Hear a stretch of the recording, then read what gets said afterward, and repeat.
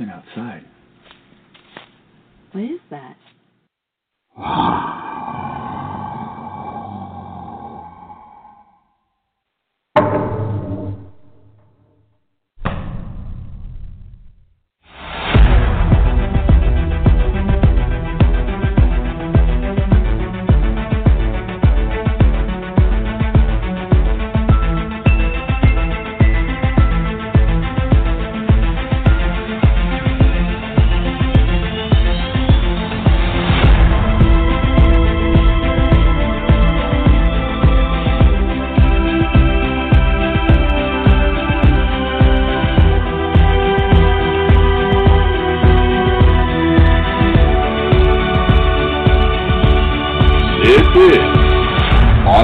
Radio. And welcome everybody to another episode of Monster X Radio. I am your host here, Shane Corson. And of course, Monster X Radio is brought to you by Sasquatch Coffee. Have you tried it yeti? And you can find and purchase an order of Sasquatch Coffee at squatchcoffee.com.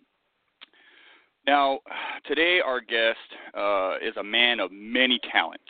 I got a huge amount of respect for our guest today, and our guest today is Marc Myrsell. Marc Myrsell is a good friend of mine, someone that I have a lot of respect for, that is kind of behind the scenes on a lot of the, for the Bigfoot world in general. And he's not actively seeking out Sasquatch or Bigfoot, but he looks at a lot of the historical accounts, and he dabbles in a lot of stuff. Like I say, he's a man of many talents. I mean, Marc Myrsell, he's a land surveyor, a public aquarist, and obviously a historical investigator of long-standing episodes of the unexplained. A unique individual, someone that's doing the subject a good cause. I mean, he's bringing to light not just the tales, but what actually transpired, what happened, and he's just an amazing guy. So I'm going to go ahead and bring Marc on the show.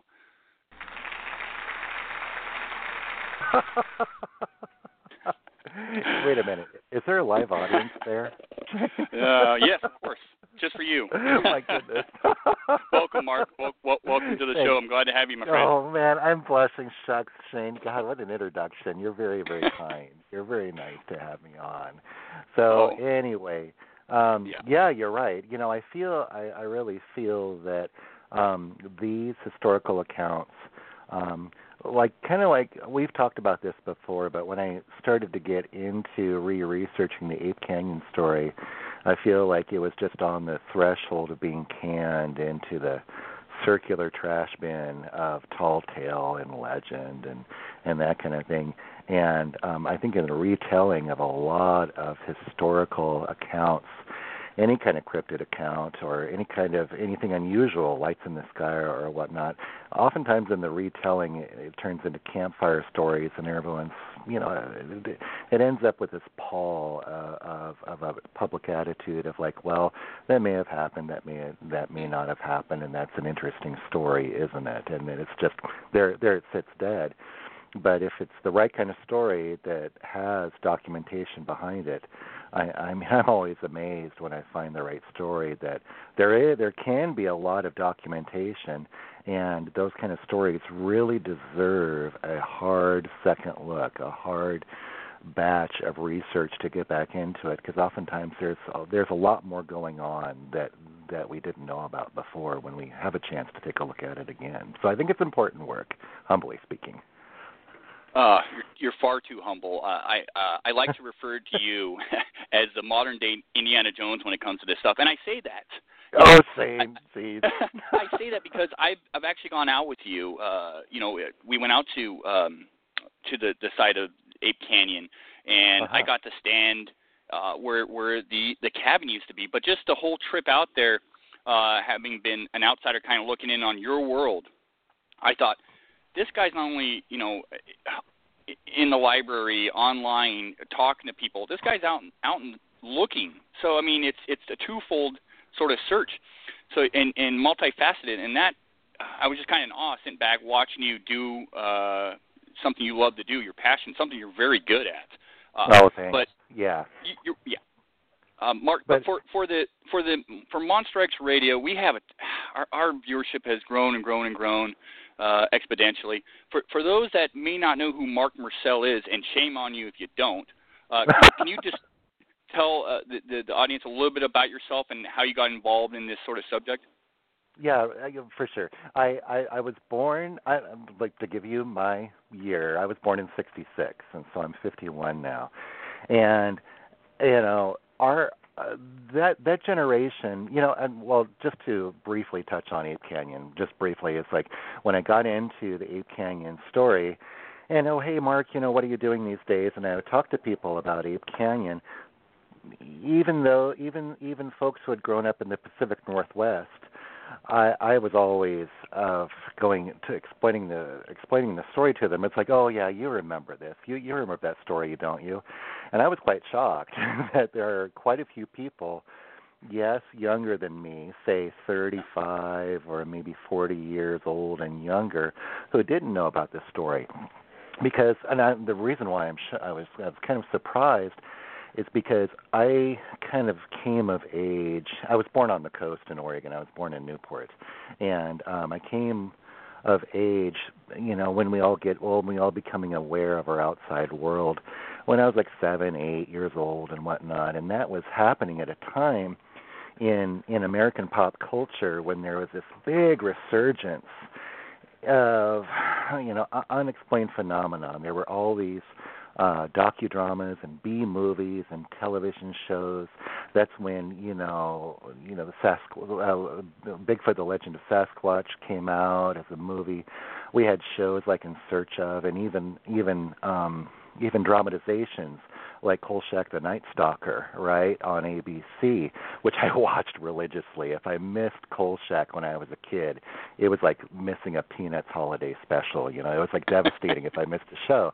And so I realize now, growing up at that time and coming of age, frankly, it had a pretty big effect on me. I'm kind of embarrassed to admit that, TV and pop culture had an effect on me, but it did. And so perhaps that's what sparked it. And ever since then, since I was a kid, I would just read voraciously all these, anything and everything having to do with supernatural phenomenon or natural phenomenon that remained, unexplained. The Nazca lines, lights in the sky, monsters in the woods, that kind of thing. And so part of the reason why you and I are talking over the phone and why you and I go out in the woods looking for, old weird cabins, kind of like the Blair Witch Project, is that I grew up with my dad running the family business. My dad was a land surveyor, and so I grew up with the family business of, cutting brush and carrying stakes for 50 cents an hour when I was a kid.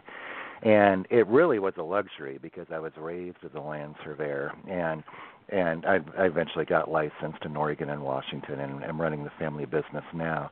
But really, I feel it's that combination of my land surveying background and also my incredible interest in the unknown and things that are worthy of research, the unexplained, or whatever you want to call it, Sasquatchery.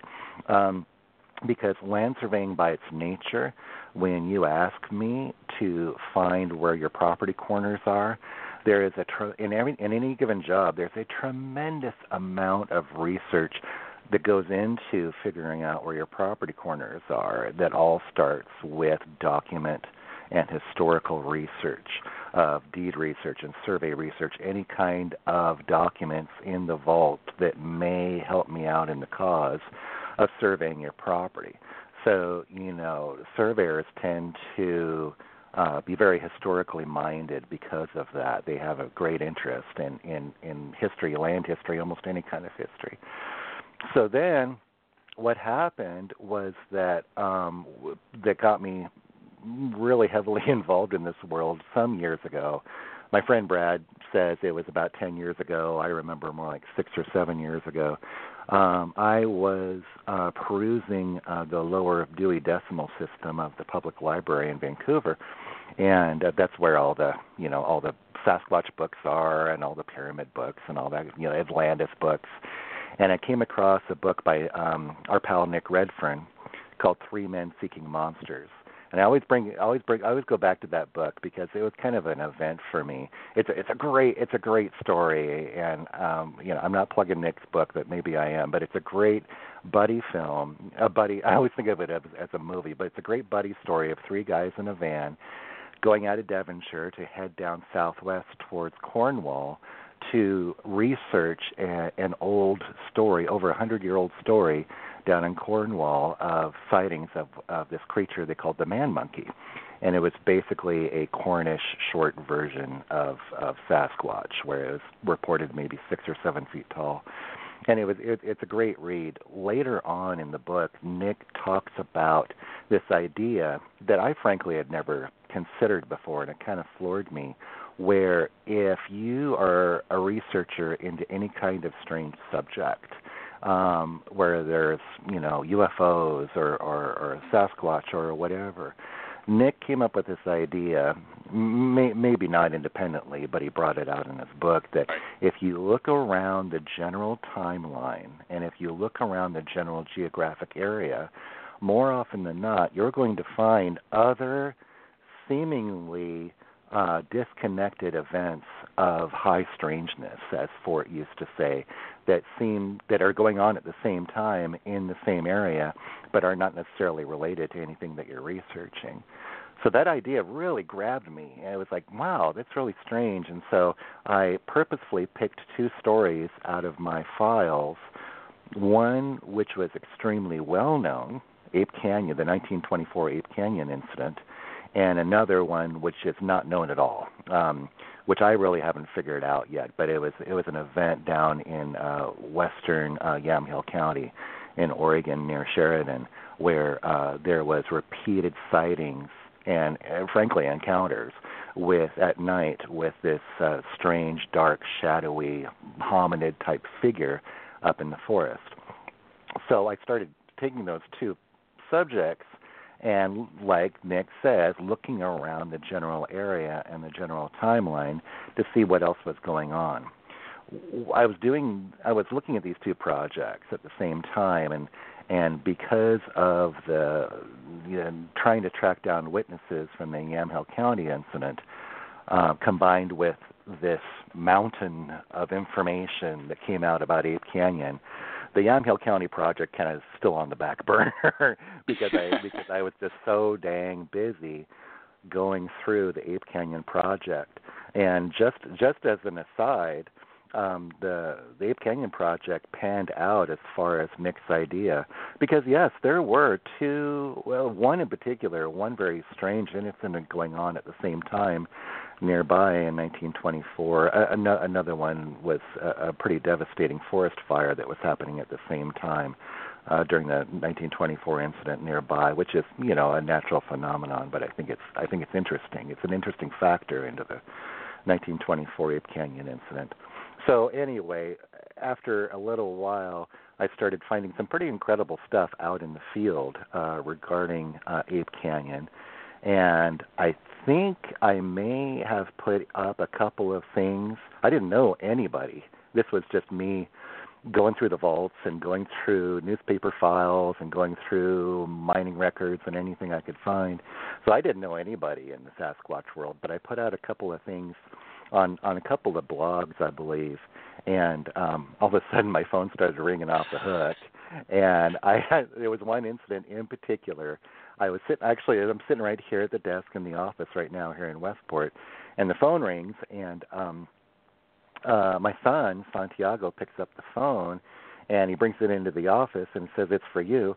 And it was Cliff Bergman who called me because he had heard that I had found some stuff about Ape Canyon. And Cliff and I are really good friends, but I was embarrassed to say I didn't know who Cliff Bergman was when he called me, just some guy, and he just wanted to know about Ape Canyon. And he told me he was working for Finding Bigfoot on Animal Planet. And so we got to know each other, and we've been hanging out since. So that's kind of the short version of where I came from and how I'm here.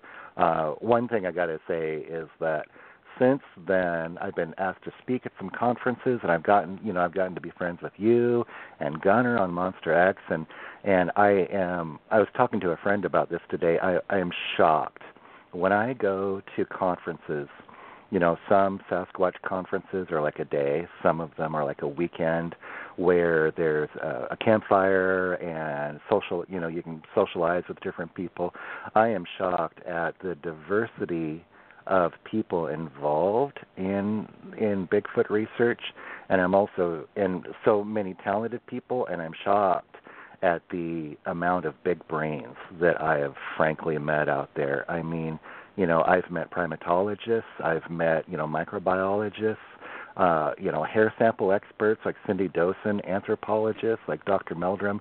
There are a lot of smart people that are, a lot bigger brains, smarter than I am, who are very, very dedicated to the subject and the research that's going on. So anyway, it's a family, and I feel very humbled to be invited into it. I've made a lot of good friends, and we've had good times. That's a great point, Mark. A lot of times, well, first of all, let me just say this. I could not imagine being in this subject matter and doing what I do without knowing someone like you, and without knowing you personally, because you're phenomenal. You really don't give yourself enough credit. But having said that, well, it's the truth, and that's why I'm privileged to have you on the show, because what you do is, to me, it's amazing, and you're by far a bigger brain than I.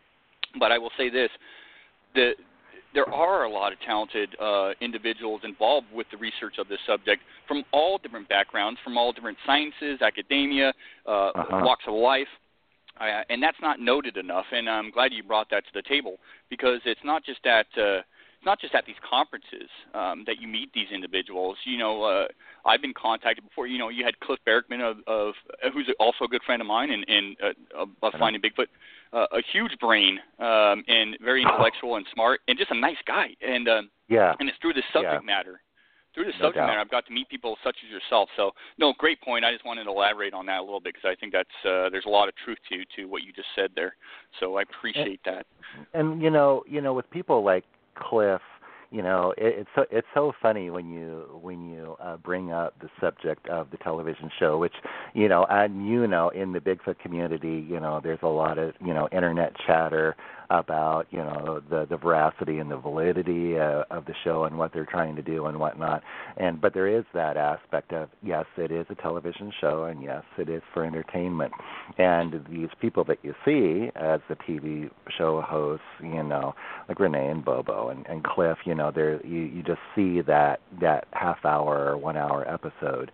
But you're right about Cliff Berkman, is that if you get to know him at least a little bit, holy smokes, the guy is incredibly intelligent and knows a lot about a lot of different subjects, and he has a passion for the sciences and a passion for education, right?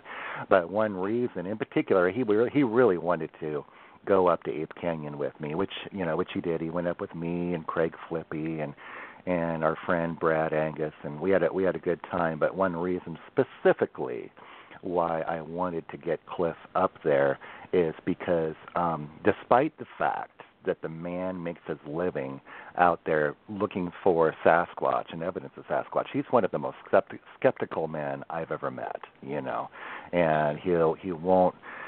I mean, he'll take something at face value, but he'll file it in the back of his brain and really cook on it and look for some verification of some piece of evidence for himself. And so I wanted him to go up there for that talent, so that, he and I had met before 2 or 3 times talked for a long time, and I laid out the whole Ape Canyon evidence and everything, and then I was able to take him up there and say, well, remember, this is what the story says. This is what the document says. And this is what I found in the field. Let's go and check this out and take a look at it together, so that I could get someone else's eyes on it besides just mine, I still say that I am 99.5% sure that I have found the site of the 1924 attack. But I'm not going to make any money off of this, and I'm not going to be holding out any secrets, and that's why I like to share the information as I find it, just to get the word out, just to allow people who may be interested in it to look at the evidence themselves, to look into the document record themselves, because document records, historical research, almost all of it is public record, and anybody can go and look up, these documents themselves in the different, repositories of where the information is. So if someone's really interested, and maybe they're interested in another story, that they can go out and look for it themselves. It's the thing that's a shocking thing about Ape Canyon and the Thompson Flat Monster, which I'm just basically in the infancy part of that project, is that there has been this story that's been kind of digested into that retelling style in Sasquatch books, or in books like Weird Washington. It's been digested down into a paragraph or maybe 3 or 4 or 5 pages in a book, but it's still just a digest of the story. And the real story that's so shocking is that, this information has been sitting there in the file in different, broken up into different parts, into the mining record or birth or death records, or, different kinds of records, but it's just been sitting there for 90 years, 100 years, 110 years, whatever the project is. It's just been sitting there waiting for us to come along and find it and put all the puzzle pieces together. And that's the exciting part. Indiana Jones is, you're right. Yeah, it is. It's that quest. It's that, trying to find that one thing out in the middle of the woods, or trying to find that one piece of paper in the vault in the county courthouse, somewhere tucked away in some county, just waiting for us to come and pick it up. And it's gold. It's so exciting when you can find that kind of stuff. So it's a great project. Yeah, it's really looking for the quest the Holy Grail in the pieces of evidence to substantiate some of these claims and make a tale into, is this just a tall tale, or is there some truth to it? And with the Ape Canyon, I want to make this. You're such a fascinating guy to talk to and a wealth of knowledge, Mark. And this is going to be easy to do. I want to make this into a 2-part episode because I'd like to touch upon Ape Canyon more this episode, and then some of your the work you're doing now on. Sure. Though I know Ape Canyon is never closed, but you're venturing into other areas, and you're going to be talking about some of this stuff at the International Bigfoot Conference in Kennewick, Washington, hosted by Russell Accord. Right. And also, you're going to be in Montana for the Big Sky Conference, which right on. Wow! So it's a busy September, and I'm trying to fit in one Ape Canyon trip this year in August or September, because when you have a project like this, anytime I go out, I want to be working. I want to be working on some part of the project. And Ape Canyon basically only has, for the field work, one more facet. Well, maybe not. There might be a couple of other things, but basically one more facet to wrap up the field work for Ape Canyon, and that's the site survey. And because for Ape Canyon, maybe we should get into the details of Ape Canyon here in a second. But in Ape Canyon, there were about 3 or 4 physical features, that the miners used. I should say they built a ladder down about a 30-foot drop in order to be able to access the cabin site. There was the cabin itself. There's the mine. There's the spring where one of their very first face-to-face encounters with, as they call them, mountain devils took place. There are these site features that have been identified now over the past 2 or 3 years, and all of that really needs to be put. I'm a surveyor, so everything goes in map form, right? And so all of that really needs to be surveyed in so that a good, decent map can be produced to go along with the rest of the story. So that's what I'm hoping to do here this coming summer sometime. I hope so, but yeah, I do have the 2 conferences that I've been very, very kindly invited to. So yeah, I have the IBC in Kennewick, and then Big Sky a couple of weeks after that in Montana. Right, and of course you have an aquarium to run. And I got to run the aquarium. Yeah. 3 kids, survey business. Come on, get your act together and get back out there. Yeah, I know, sorry. Such a slacker. I know. Slacker. But you said something earlier. You said, you're 99.9% sure that this is the cabin site in Ape Canyon up at Mount St. Helens area. I'm 99.9% sure, and I have no place saying that because you've done the legwork and the work on it. But having been to the site and having you show me specific things that I have looked at over the years, specific features of this area, when I was down there, I was blown away, and I've talked about this before. I was just blown away and going, wow, this is really it. And once I got to really fathom where I was standing and I got to venture around and look around and in fact, find certain things that I couldn't believe were there. I'm almost 100% sure, but, there's always that little percentage. But, Mark, I'd like to get into the details a little bit more, and I hope you don't mind because I know you've talked about this at length, but it is really important. It's fascinating. I think the viewers would love to hear more about how the Ape Canyon search came to be and your findings. Yeah. Before I get into it, just one little preface is that I still feel like it's a dream, Shane. I know how you were feeling, and I still feel it when you are pretty sure that you are there. All the evidence is pointing to it, and finding stuff in the ground. Frankly, as you know, out in the middle of nowhere, but also the documented evidence was there of people who had visited the site right after the attack in 1924 and left us information, and all the evidence was coming together. And yeah, it still is like I'm in a dream. I can't believe the sheer dumb luck of actually being able to find the cabin site. But anyway, what had happened and why there is this pretty dramatic box canyon on the east side of Mount St. Helens called Ape Canyon is because of this incident on July the 10th in 1924. This is on the east side of Mount St. Helens,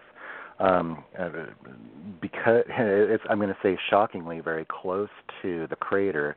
And the reason why it's surprising to me is that there still is evidence in the ground, even though it's very, very close to a volcano that blew up a few years ago, right? So before that, and by the way, this is way up near the timberline of the mountain. And the reason why it's called Ape Canyon, before that, it had a couple of unofficial names. One was Jump Off Canyon. Another one was 1,000-Foot Canyon, even though it's not 1,000 feet deep. It had a couple of loose names. And starting around 1918, there was a fellow by the name of Marion Smith, and he was the son of a Kelso area pioneer just north of Kelso in the Lexington neighborhood. By the way, if you ever are going I-5 north and you'll see the exit for the Lexington Street Bridge, there's a Chevron station right there. And I understand a little bit that the Smith family, the descendants of the Smith family, still run that Chevron station today. That's where Marion Smith grew up. And he grew up in the age of big timber. By the time 1924 came around, he was not a spring chicken at all. He was into his 60s, right? And so he grew up in the Kelso lumber community, hauling these monstrously big trees out of the mountains. And so he knew a lot about the mountains, and he had seen and shot and fished everything that there was to do in the mountains. Just he and his dog and his rifle. And he knew that up on the mountain there was gold. Not a lot, but there was gold. St. Helens does produce gold, and even there was a large placer mine in what is almost now downtown Vancouver, Washington, from gold being carried off the mountain by the streams. So in 1918, he started going up there and looking for placer locations to make his own claim. And he worked his way up the Lewis River east of Woodland, and he was working with family members and friends. He had a couple of close friends, John Peterson, and he brought his son-in-law, Fred Beck, And when he got older, he brought his son, Leroy Perry Smith, up there. And in 1922, they decided that they had found a place for a gold mine, and it was a lode claim. It was hard rock mining, digging back into the mountain at this canyon, 1,000-foot canyon or jump-off canyon. When they started working and they filed a claim, they filed a mining location notice in Skamania County, where the mine is situated, and they started working this mine in 22, and what they were doing, instead of coming in from Woodland and heading north, by that point they realized it was easier to go through Castle Rock to Spirit Lake, which was the last place where you could park the truck, and then hike in to the canyon. The canyon, at the head of the canyon, there's a large butte called Pumice Butte, and it's about 6 miles or so from Spirit Lake, maybe 7 miles. I only did that hike once from Spirit Lake, and when they were starting the mining, they were just tent camping. They were bringing in supplies in the tent and setting it up at the base on the west side towards the mountain of Pumice Butte, and going up and over Pumice Butte and down to the mine site. And it wasn't too terribly long after that, in 22, that they started hearing and experiencing some strange phenomenon up there, way up on the ridge lines. At night, they could hear a high-pitched whistling from one of the ridges, and then there would be an answering whistling, high-pitched whistling call from the other ridge, and whatever was up above them was talking back and forth to each other. Marion Smith also talked about hearing a strange, low, very low decibel bass, thumping kind of strange sound, and it was so low and so bass-like, like a subwoofer maybe, that he couldn't exactly tell where it was coming from. It was just coming from around the area somewhere. They ended up finding a singular, large, human-like footprint. If anybody, well, you can almost see this on an aerial photo. On the west side of Pumice Butte, up at the mountain, there's a large drainage area. It's mostly covered by boulders after the eruption now, but that drainage area drains southerly and then easterly into the head of Ape Canyon. That's where they were camping, and they were sort of between two rivulets, two streams. There was a large sand island, and it was Leroy's turn to go down and wash dishes. And he comes back and he says, "God, come here," and they go. He goes and he shows them where they're in the middle of this island. There was an extremely large footprint, 17, 18 inches long, with toes, just like a human.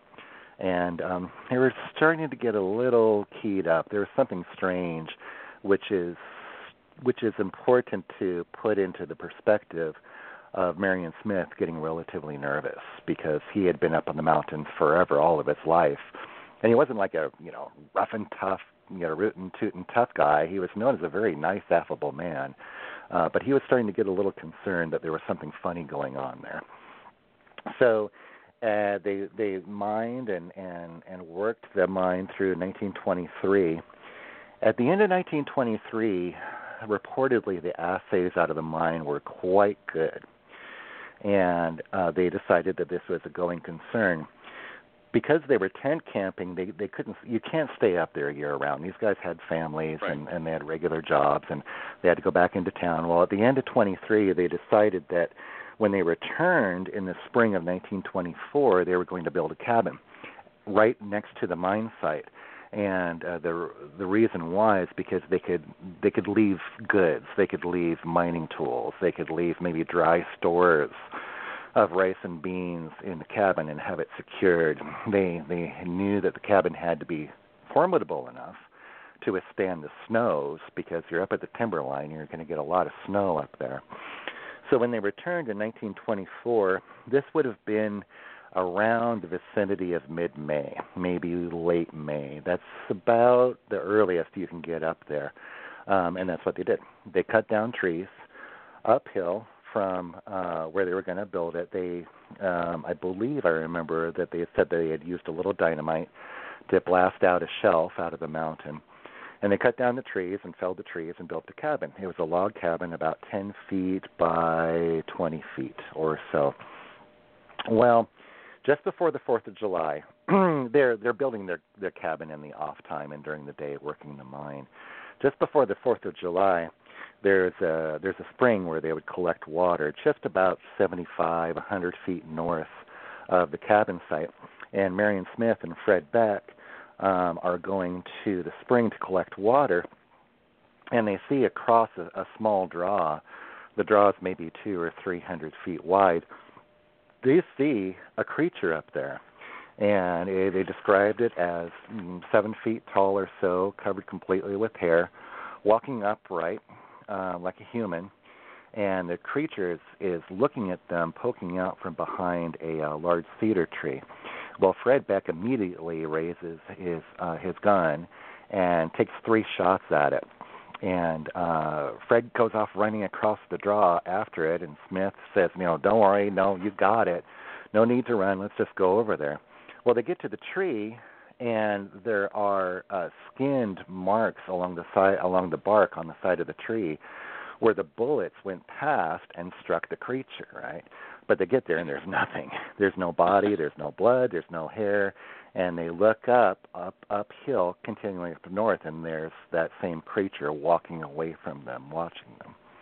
Well, they go back for the 4th of July. They go back into town to join their families, and they start spreading the word a little bit. And I feel that really kind of confused some people in town, because Smith and Beck had the reputation in town of being sterling square guys, that whatever they said, you knew it was going to be the truth. If they said they were going to do something, you could count on that it was going to be done. But when they come back with these stories of these mountain devils, the public really didn't know exactly how to handle that.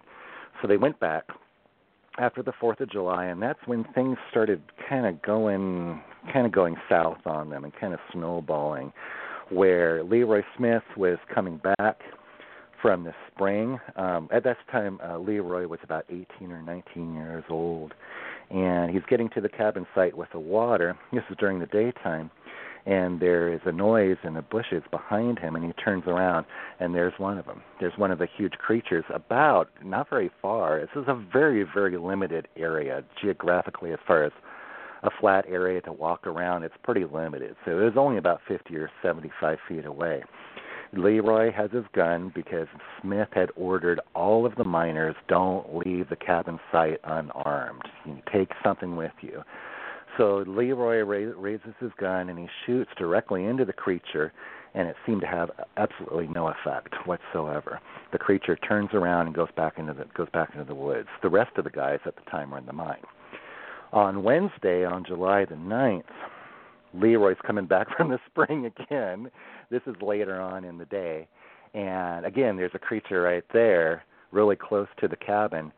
Leroy takes 1 shot into the creature, and then all of a sudden, all the other guys are boiling out of the cabin. And everyone's shooting at this thing. And Marion Smith estimated that there was something like around 15 to 16 rounds that went into this creature, right? The creature, and this is, I've built this story off of interviews with the miners that were done directly after the attack on the 10th of July, where they were interviewed and laid out the timeline of what had happened. Because later, this next thing had a little bit of a point of contention, but when everybody was shooting into this creature on that night or in that afternoon, the creature was on the edge of the bluff that went down into Ape Canyon, and one of the last shots that was taken went into the creature, and the creature either kneeled down and scrambled down into the canyon, or it fell over into the bottom of the canyon. Well, that night, or on Thursday, the guys are bedding down, and it's summertime, and so the sun sets kind of late in the day. It was around 9:30 or 10 o'clock, and I understand that they were discussing, is this gold really worth it? Should we be going home? And then all of a sudden, on the side of the cabin, there was such a huge impact that it was almost as if a truck was barreling down the mountain, knocking into the side of the cabin. and where they had split chinking to chink up the sides of the cabin between the logs. One of the chinking pieces fell out. It showed up that showed up in a photo that was taken by Gregory of the Oregonian. So you can see the hole that was knocked out, and it was maybe about 24 inches long and maybe about 5 or 6 inches wide. And they look out of this hole. You know, what was that? They look outside of this hole, and there's enough moonlight. I checked the lunar record, so it was a full moon at the time. It was bright, clear. They see out around the cabin, they see 5 or 6 of these creatures, right? Well, all hell breaks loose, and whatever is out there starts attacking the cabin. They start beating on the roof. They're scrambling up on the roof. The guys have to barricade the door because whatever is out there is coming through the door. And they start, you know, they're well-armed miners, and so through the hole in the side of the cabin, they start blasting away.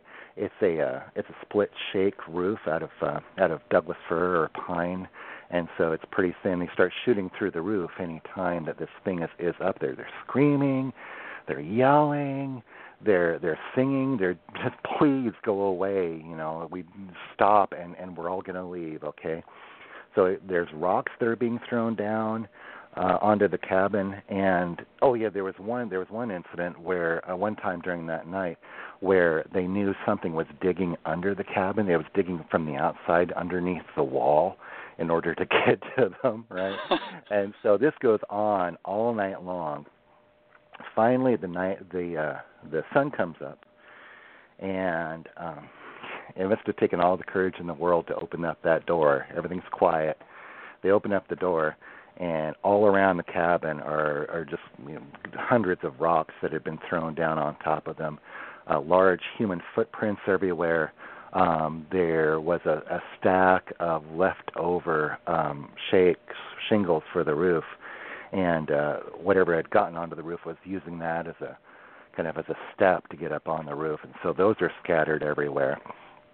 And they look at each other, and it's just like, you know, grab your tobacco and your revolver and let's get out of here. And they hiked that morning, which was Friday morning, back to the truck where it was parked at Spirit Lake. And Bill Welch was the head ranger for the Spirit Lake district for what was then the Columbia National Forest.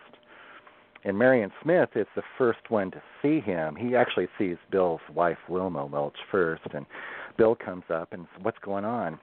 And Marion Smith tells Bill, you know, I got one. Well, what'd you get? Well, I got a mountain devil. A mountain devil, huh? Was it a wolverine? No, a mountain devil, because there were wolverines up there. I guess they're coming back now. A cougar? No, a mountain devil. And I just wanted to let you know if I ever got one, because I told you I was going to tell you if I ever got one. So Marion Smith goes to the truck, and Bill follows him around. And at the time of the attack, there were 5 people, Marion Smith and 4 other miners. And the 4 other guys had gone around and gotten into the truck right away. So when Marion rounds around and gets into the driver's seat, Bill looks into the truck, and Bill said at the time, and he said later in an interview about 40 years later, he had never seen 4 grown men so shaken and scared in his entire life. Something really scared the hell out of him up there. And so what happened is word got out. They went down back home. When they were walking out on the trail, they said, don't say anything to anybody, but they couldn't not talk about it. And so there was a famous tavern which is gone now. It was torn down many years ago. It's under the Allen Street Bridge in Kelso, and that was Friday night. And Marion Smith is friends with the bartender, with the owner. John, actually, our friend John Pickering gave me this story. He had a friend who knew the owners of the tavern, and Marion Smith spills the beans. Well, Kelso's a small town, and the Longview Daily News at the time heard about it, and they the word got out the very next day in the Saturday evening paper of the Longview Daily News, telling the world about how these miners were attacked by mountain devils. And it's, kind of histrionic, but people have said jokingly that half of the armory and half of the population of the young men of the area were depleted because everyone is going up on the mountain in order to bag one of these mountain devils. And it became known as the Great Ape Hunt of 1924. But that's the reason why this project has wheels under it, because it's amazing when you read Fred Beck's book, I Fought the Ape Man of Mount St. Helens, or you read the Ape Canyon story in a modern retelling, it's quite shocking that it's because of the Great Ape Hunt of 1924 that there's a lot more to the story, because it was so incredibly well documented. Many, many newspapers traveled up to Kelso in order to interview the miners, and so there's an interview with every single miner that was there at the time, and even other miners who had been at the mine site a year or two prior to the attack. They were interviewed as well. 2 or 3 reporters actually went up to the cabin site and got to see it. They stayed there overnight. Rangers were interviewed. There's just this whole mountain of information out there. It's an incredible story. But that's why I got so buried into the story, because there was so much to research. I mean, there is so much information out there. My Ape Canyon file right now is about 4 inches thick. Yeah, one of the things I wanted to touch base on, I know that I've been asked this from time to time, and I know, I know, Mark, that we've discussed this, but a lot of people go, well, Mount St. Helens blew up in 1980. Didn't it destroy the whole area? How could anything be found? Do you mind to explain that a little bit? Over Blog Talk Radio, I'll try, because it always takes maps. But what it is that, well, one reason. Well, let me answer your question first, and then I'll try to get to this other point if I can remember it. The way it's set up is that Ape Canyon generally runs east-west, and the west end at the head of the canyon is it's a little bit over a mile from the center of the mountain, from the crater now of the mountain. It's over a mile, but it's just like around 2 miles. It's not very far. And at the end of that canyon, on the north side, there's a very large butte. It's Pumice Butte, right? And what is on the other side, if you go from Ape Canyon on the south side of the butte, you can travel north up and over that butte to the north side of the butte. There's another large box canyon that, from what I understand, has been called Pummy Point.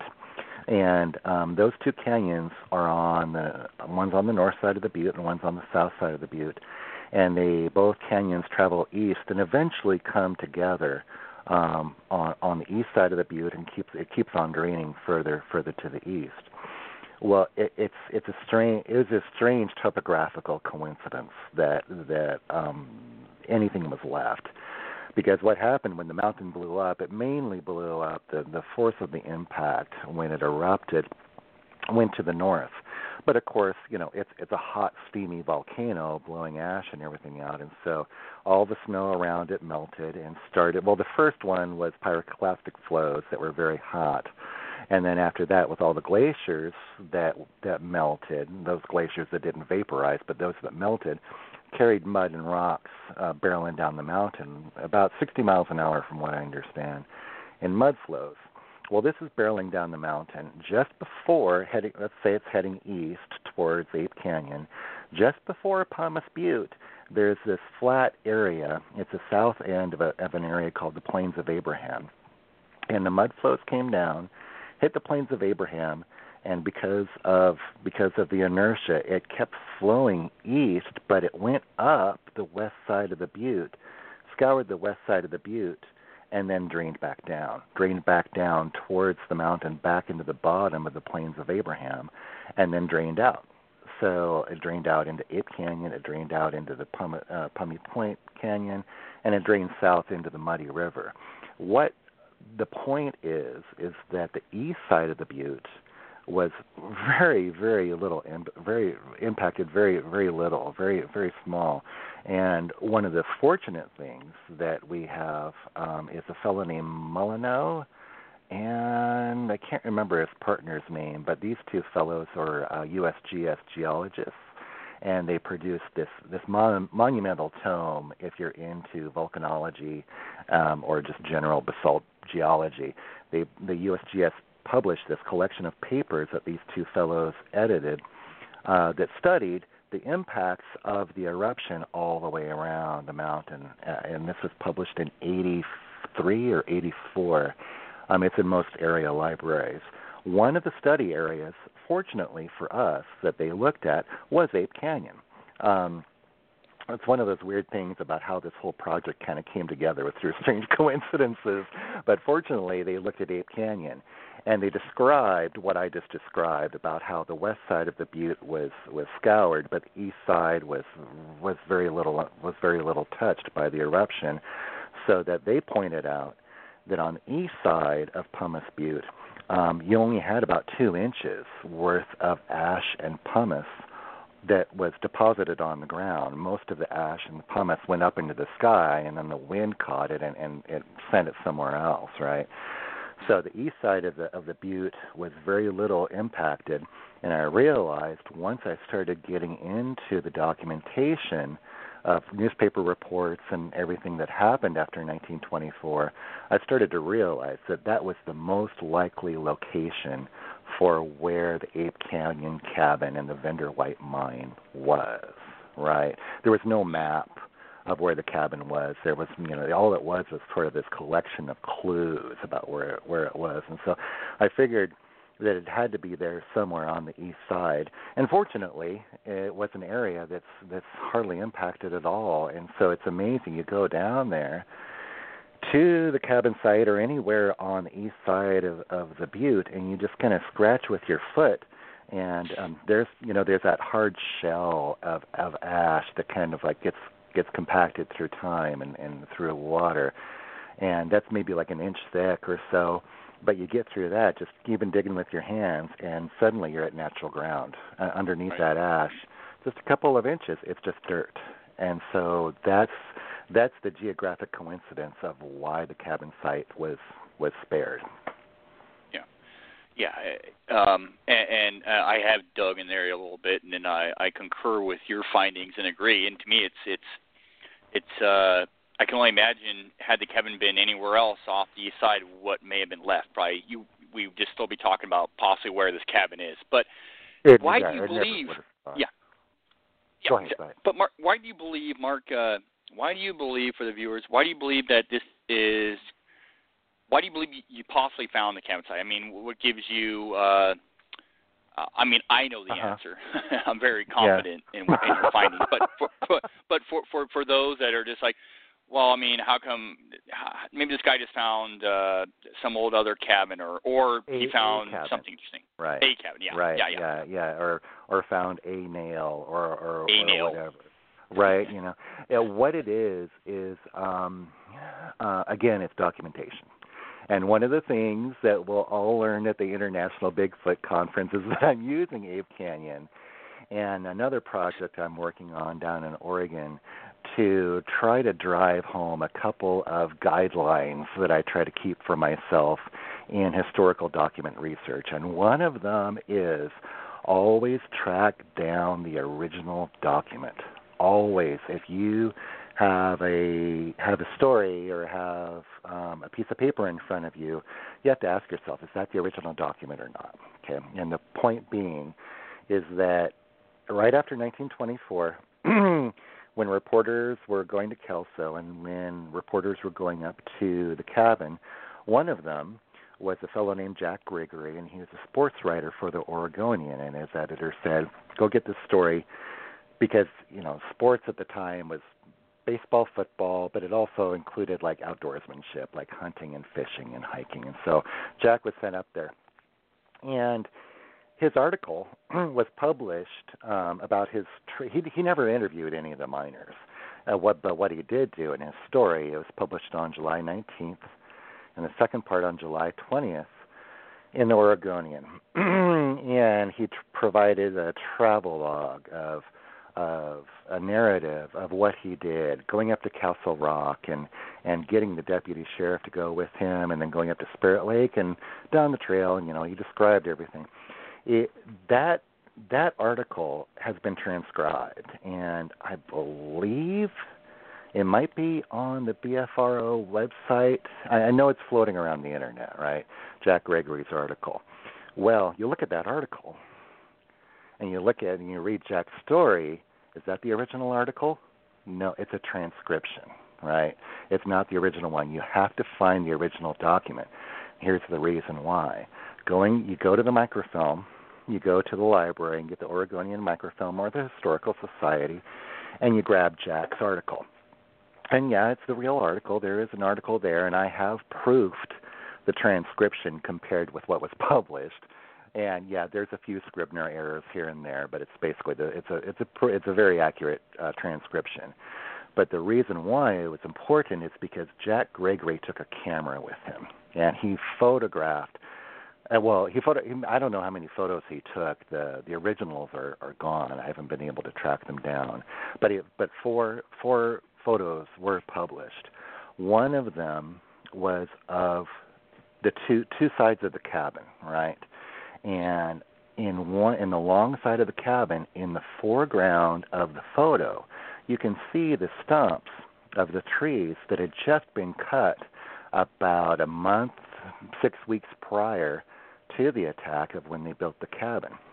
And so I consulted the head archaeologist at the Gifford-Pinchot National Forest, and we had a discussion that the east side of that butte, I needed to confirm the east side of the butte had never been commercially logged, right?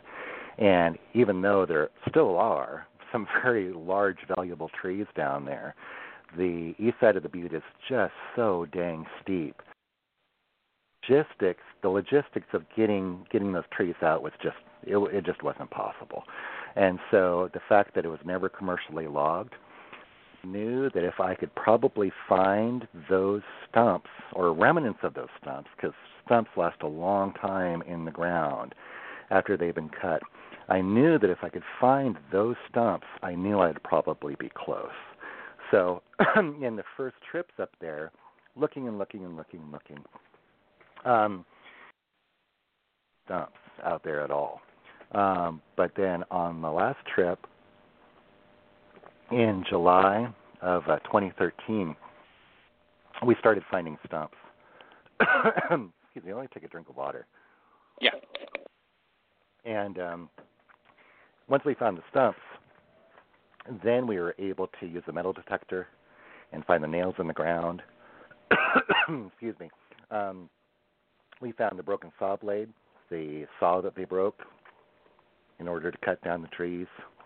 Started finding all this evidence in the ground, and that's when I knew. We found an old spoon, found wire. I knew that we had found the cabin at that point. Yeah, and having, pardon me, but having been there myself and witnessing some of the findings and being in the location where this cabin was supposed to be, or where you guys were led based on your research, I was blown away by the location, and I thought, man, these miners they were crazy. They were nuts. Nuts. Yeah, I mean, just nuts. If you read Fred Beck's book, he does have a very and that's one thing that I really have a hard time with a lot of the, frankly, trash talk that people like to lay on Fred Beck, because his book is a two-parter book, and he describes the whole Ape Canyon incident, and then he goes on to wax rather philosophically about how do you say this, spiritual evolution and and almost describing how the cosmos works, And so with that, Fred Beck has kind of been written off as a bit of a nutcase. And in that book, he describes some strange, almost paranormal things that happened to him that led he and Smith and the other miners to lay claim to the mine where they did, because it is precarious getting down there. It's one of the most dangerous places I've ever been. I'm going to say it sucks. It's really, really amazing. Now, when you travel to the cabin, there's more than one places where it's pretty easy to lose your life, right? And when you and I went there with Gunnar and Shelley and Abigail and everybody, we kind of took the long way around. There was a point where you're coming down the mountain, coming down that slope, and there's a drop of about 30 feet, and the miners had built a ladder to make that last drop, quote unquote, easier for them. But again, if anybody wants to check, I think I've put it up on the internet and it's floating around. If anybody wanted to check out the ladder site photo from the Oregonian, there's a photo of the Deputy Sheriff Dunbar standing on that ladder that the miners had built. And I'm afraid I still would go the long ways around that we did, because that ladder didn't look very safe to me in the photo. No, and it's a good size drop, The only difference between the long way and the short way is during the long way you have a lot more time to think about that. The short way, you're there or you're not. Right. And the chances of you not being there are very, very high. Yeah, it's a pretty dangerous place. Yeah. But we very precautious, and thank God, you have some mountaineering skills and training and whatnot. You were we were very fortunate. Otherwise, I probably would not have gone. But what a trip it was! What a trip it was! Yeah, you did great. And honestly, I mean, you're invited on any trip, because one of your great skills out in the field is that you're calm, you're tenacious, you remain positive, you're helpful. My main experience with rope work and doing stupid stuff has been underground, right, and with caving. And when you go on a caving trip, there are some people that you don't want to go with who are rushing, and they're hot dogs, and they're very have a lot of machismo about them. The right kind of people are people who have maybe a strong, high skill set, and they're very experienced. But nonetheless, those people are always taking care of everybody and making sure that everybody in the group is safe and everything is having a really good trip. And frankly, you're one of those kind of people. You really are. I can tell that you're a heck of a lot in better shape than I am, and you have a lot of experience. But you're right there to help anybody who needed help, no matter what. So you're invited back. You can come on. You can come on many of my trips that you want. I truly appreciate the kind words, and it'd be my honor to come back. Definitely, absolutely, Mark. Any outing with you, it would be a great outing. Yeah. So thank you. Fun, yeah. It was fun. Yeah, for sure. So anyway, yeah, I'll let you know. Yeah, absolutely. I'll let you know about the next trip. Please do, Mark. We got about 10 minutes left. I'm gonna have to cut this particular episode short, but I got to ask you: has anybody, whether on their deathbed or anybody that was involved with the Ape Canyon experience that was present, has anybody claimed that it was they were lying or hoaxing? Or I mean, I obviously know the answer, but that's a question that's been posed to me via the chat room. Or in a PM. Thank you. Of course, of course. The answer is definitively no. No, there never was a deathbed confession. At least not one of any record. There is a rumor that I have come across in chat rooms or different stuff that there was a miner that confessed it was a hoax. but nobody named that miner. And again, hey, the original source, I have never found any original source, either documented or in interviews with family members, that ever happened. There's a couple things going on.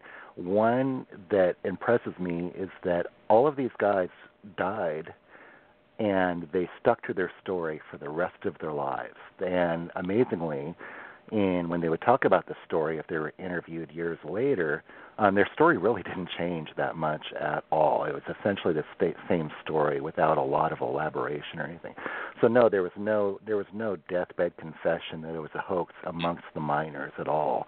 I've interviewed Fred Beck's grandson, and Beck's grandson lived with his grandfather for many years throughout his teen and young adult life. And I asked him point blank, what's your take on the story? And he called his grandfather Fred, and he said he knew Fred for many years and knew what kind of person he was, and he knew that story was 100% accurate. Wow. That's so there you go. Well, I mean, Mark, kudos to you once again on your diligence and looking into this, because to look at the story face value, most would be like, there's no truth to this, blah, blah, blah. But you know what? There's always more to the story. You've done your homework. You've done your work. You've put your boots on the ground. And, there's so much to go with the story other than just the face value stuff. There's a lot of corroborating things there is.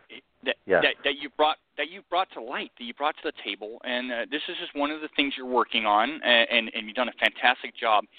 Why do you think, Mark? I mean, why is this important work, in your opinion, to be looking at the these historical reports? Why is it important in general, and why is it important to you? Yeah, I know we're running short on time, so I'll try to keep this very brief, because I'm obviously like this chatterbox and go on and on and on about this subject. But one thing that we need to keep in mind is that, say, in the Renaissance or even the birth of modern Sasquatch research with researchers like John Green and Rene DeHinden and Ivan Sanderson, and these guys in 50s, 60s, Peter Byrne in the early 70s, these guys were doing the work that we're doing currently today, investigating contemporary sightings, talking to witnesses, time out in the field, that kind of thing. In the time when they were doing their research, Fred Beck was still around. Albert Ostman was still around, right?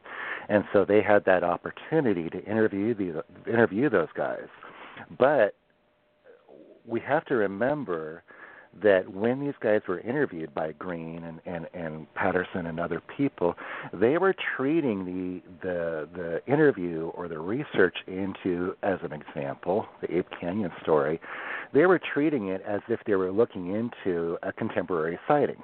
What did you see? What happened? Okay, thank you very much. Goodbye. And that was it. They weren't looking into the story deeply as if they were, say, a homicide detective or an investigative reporter.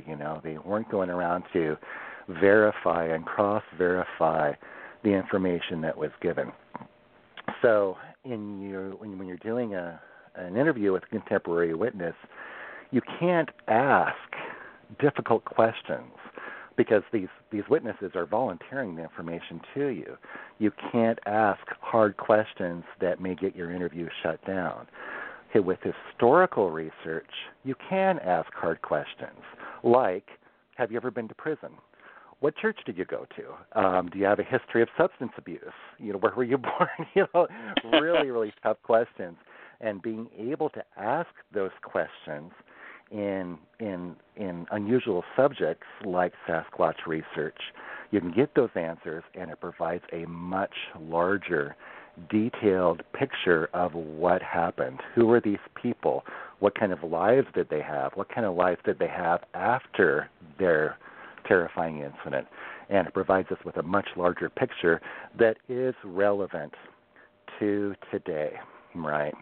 Cliff Barackman likes to talk about a rarity or maybe an impossibility of violent attacks people, and that's one difference I have with Cliff, is that I know that doesn't happen today in a lot of modern sightings, but I can tell you it did. It sure did. At Ape Canyon, these guys were attacked. A couple of other projects I'm working on, people were attacked. In another project, possibly killed, right? So this historical research is relevant to what we're working on today, and that's one reason why I do it. Yeah.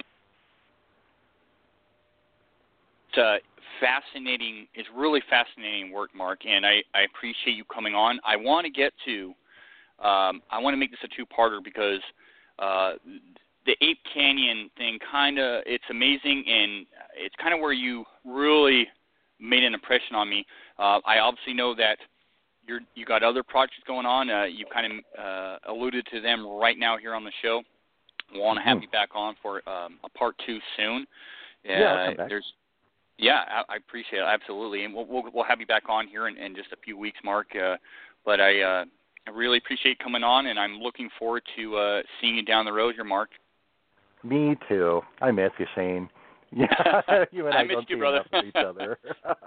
Yeah, no, I miss you, man. But fantastic work. I'm glad you're starting to finally get some of the notoriety, some of the kudos that you deserve. That people are asking you to come to and speak about it, because to me, like you mentioned before, the historical value is very important to me, and it's something that over time I've really come to appreciate.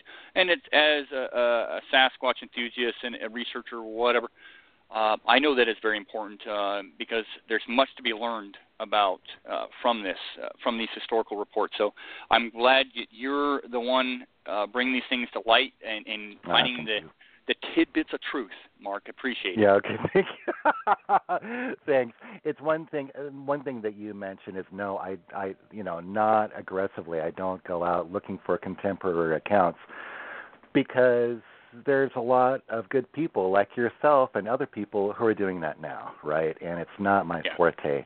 Historical research and finding old stuff in the ground, I'm pretty good at that. And so that's the contribution that I want to make. Yeah. Well, and you have, and I know there's much more down the road here, and we're going to talk about some of the stuff that you're working on here the next time we have you on, Mark, and let's make that soon. So I appreciate you joining us this evening, Mark. Thank you so much. Thanks, Shane. Okay, I'm going to talk to you soon. Talk to you later, Mark. Thank you. All right, bye. Well, folks, I hope you really enjoyed this episode of Monster X Radio. Mark is just doing some amazing stuff out there, and he really is an investigator at heart. And truly, when I think of an investigator or the Indiana Jones character I claim to call Mark, that it is Mark Myrsell. Fantastic guy. If you get a chance, he's going to be speaking at the International Bigfoot Conference beginning of September in Kennewick, Washington, put on by Russell Accord. Gunnar Monson and I spoke there last year at the first International Bigfoot Conference. Fantastic venue. But I recommend going. If nothing else, there's going to be fantastic speakers there, trust me, and whatnot. But Marc Myrsell, very cordial guy, humble, and truly knowledgeable on the subject of some of these historical reports like Ape Canyon and some of the other ones he's working on, that he's brought things to light because of his diligence that no one else is doing this, really. It's quite like Mark is, and it's amazing stuff. I recommend that. And Mark will also be speaking at the Big Sky Conference in Montana down the road here. So 2 events. I'm sure he'll be speaking at others because the word's getting out that this guy is doing his stuff. And Mark, like I said, is very humble. Not a flute player. He doesn't toot his own horn. He doesn't reach out to conferences and ask to speak. People seek him out, and they're starting to seek him out, and he deserves it because he's got a lot to share, and it's a shame if he can't share it. So I hope you join me again next week for another episode of Monster X Radio. Gunnar Monson is taking a little vacation, so I hope to have him back on the show here in a couple of weeks. But until then, look forward to speaking with our future guests and having you guys join in on the show. So I appreciate your feedback and appreciate you listening. Have a great evening all, and we'll see you next week for another episode of Monster X Radio.